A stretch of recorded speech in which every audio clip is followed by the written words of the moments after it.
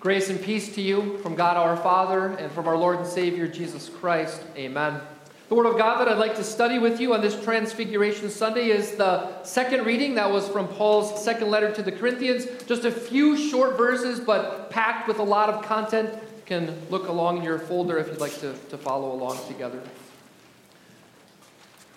Have you ever thought that you'd like to see the glory of God?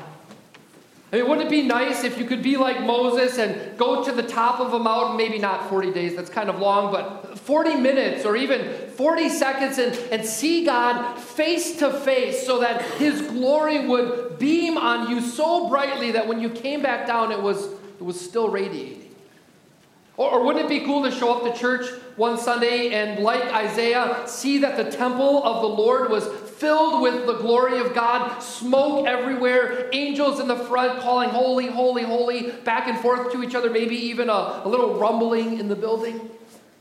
Or even just to be like Paul and have Jesus appear to you on the road into Winnicott. That's what Peter, James, and John experienced. Jesus invited these three disciples to the top of a mountain. I'm confident they didn't have any idea what was going to happen. They were just following Jesus as they usually did, but when they got there, that's what they saw.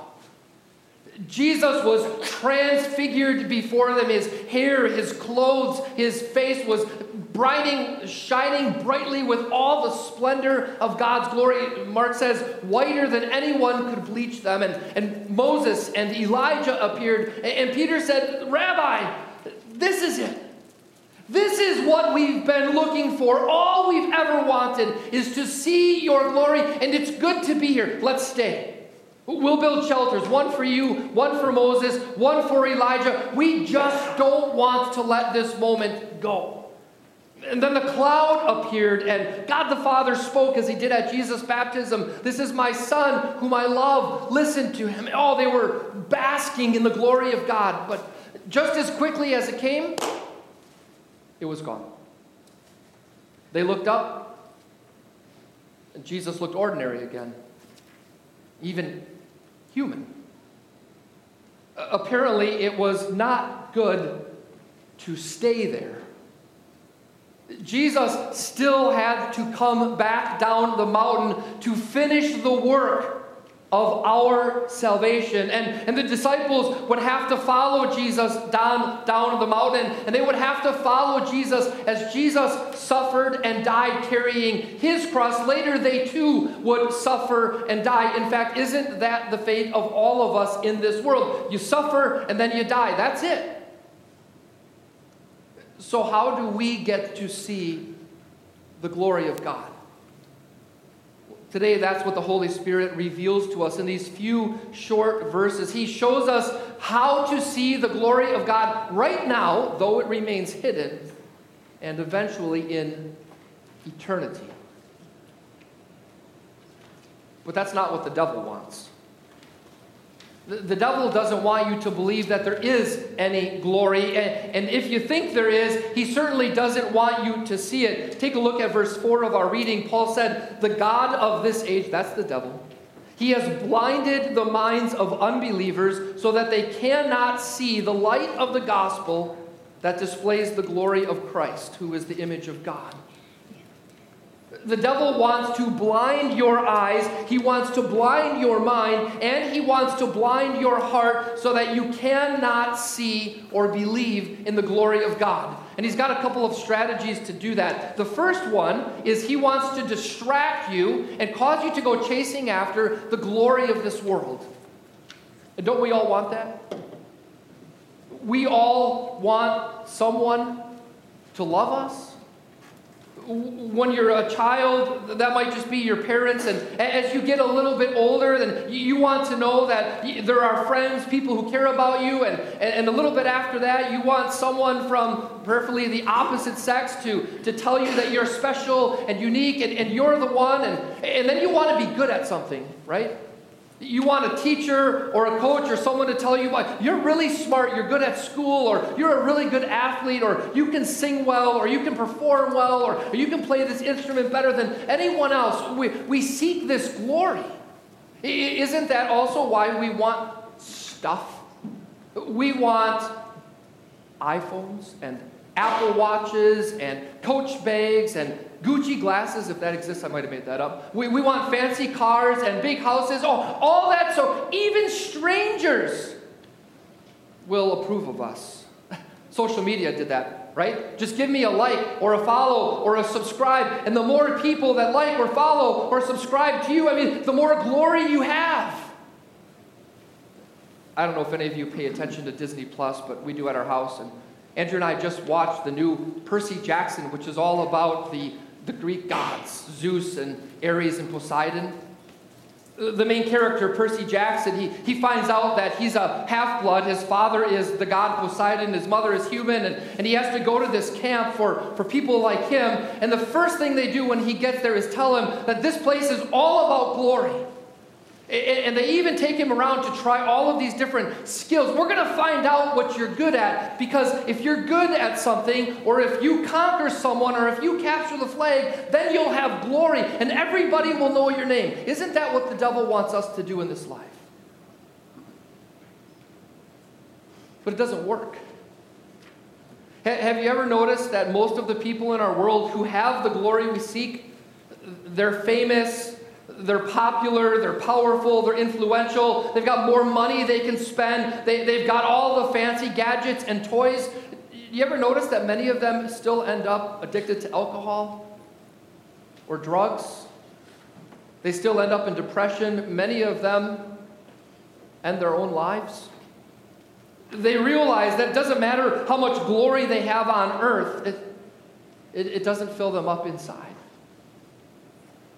If the devil can't get you to chase after the glory of the world, then his other strategy is to try to convince you that there is no glory in God, or at least not for you. He whispers in your ear, if God really loved you, then why is your life so hard?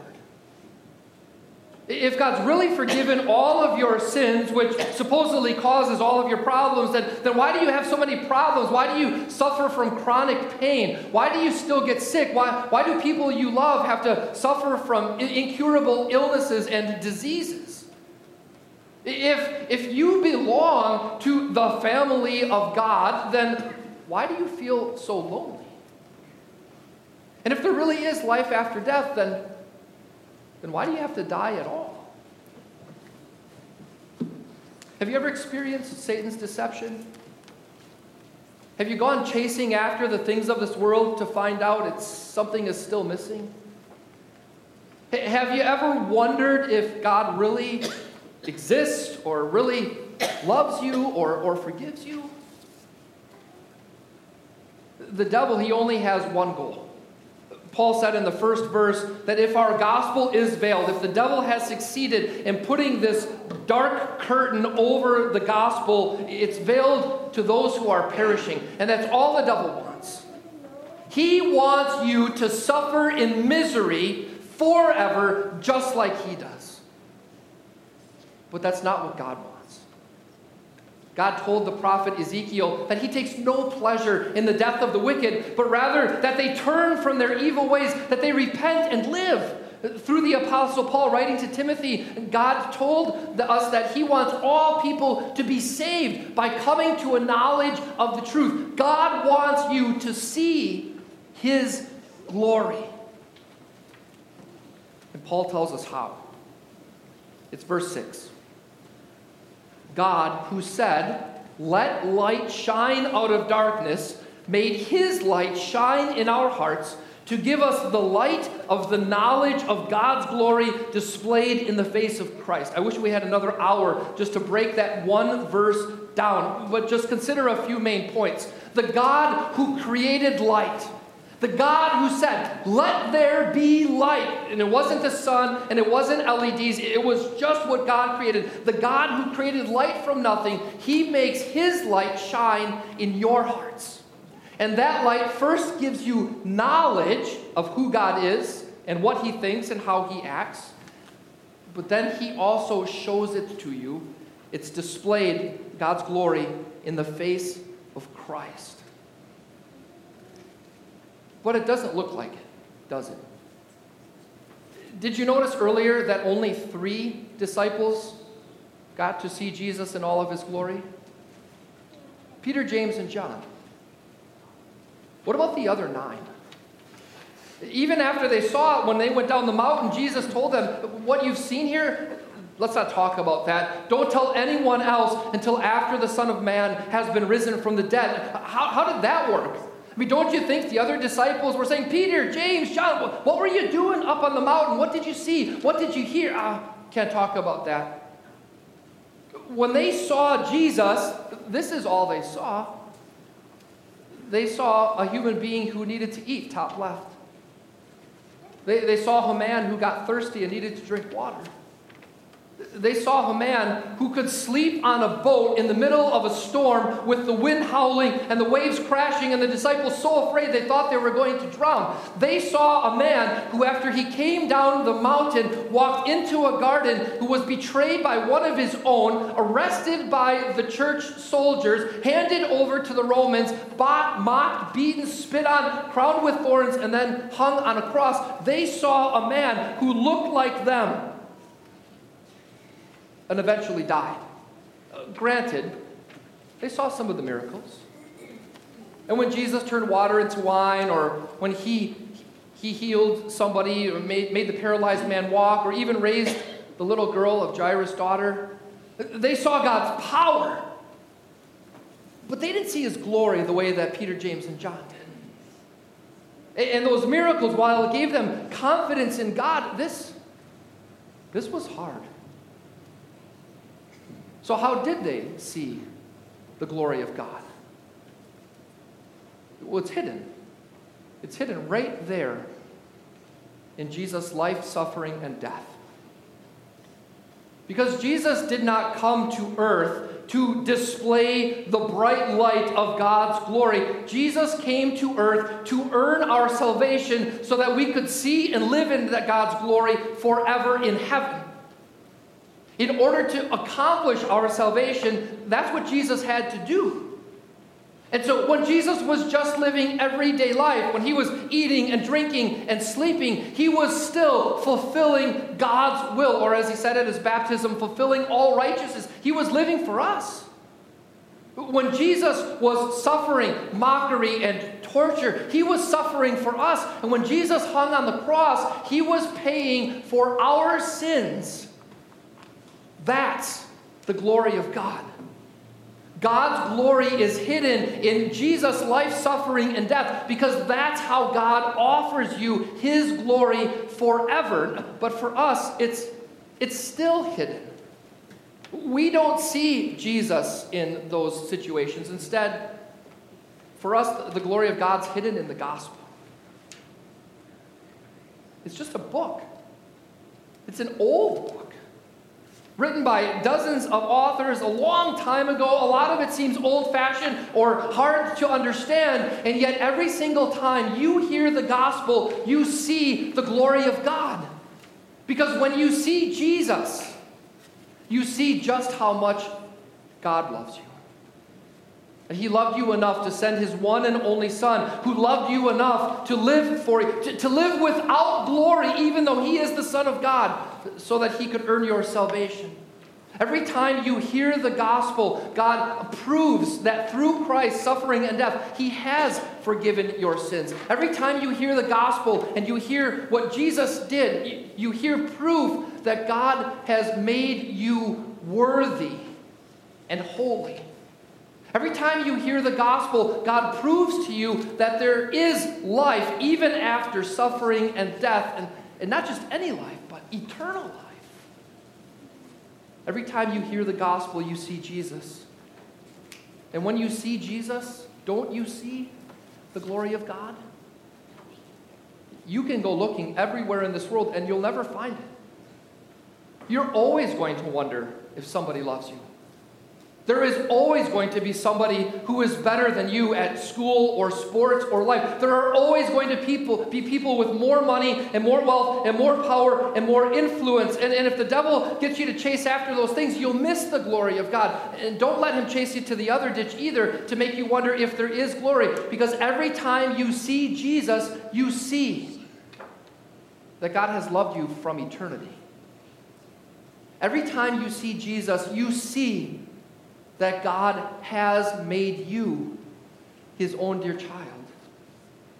Every time you see Jesus or receive his body and blood with the bread and wine of Holy Communion, God gives you again the forgiveness of your sins.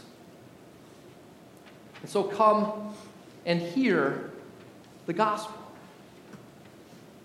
The church may never be filled with smoke and angels crying, holy, holy, holy, but I promise you that every time you come here, we will show you the glory of God. When you come to Bible study, you get to see the glory of God with fellow believers to realize again that you're not alone and by yourself and having to do this with your own power. But when you open your Bible at home and read it on your own or with your family, then Jesus is going to appear to you right there. And even though you might have to still live through some more suffering today or tomorrow or for years to come, Jesus promises that when you follow him to his cross every time you hear the gospel, that he will lead you into eternal glory. And there you will not just see the glory of God like Peter, James, and John, but you will live in it forever. Amen.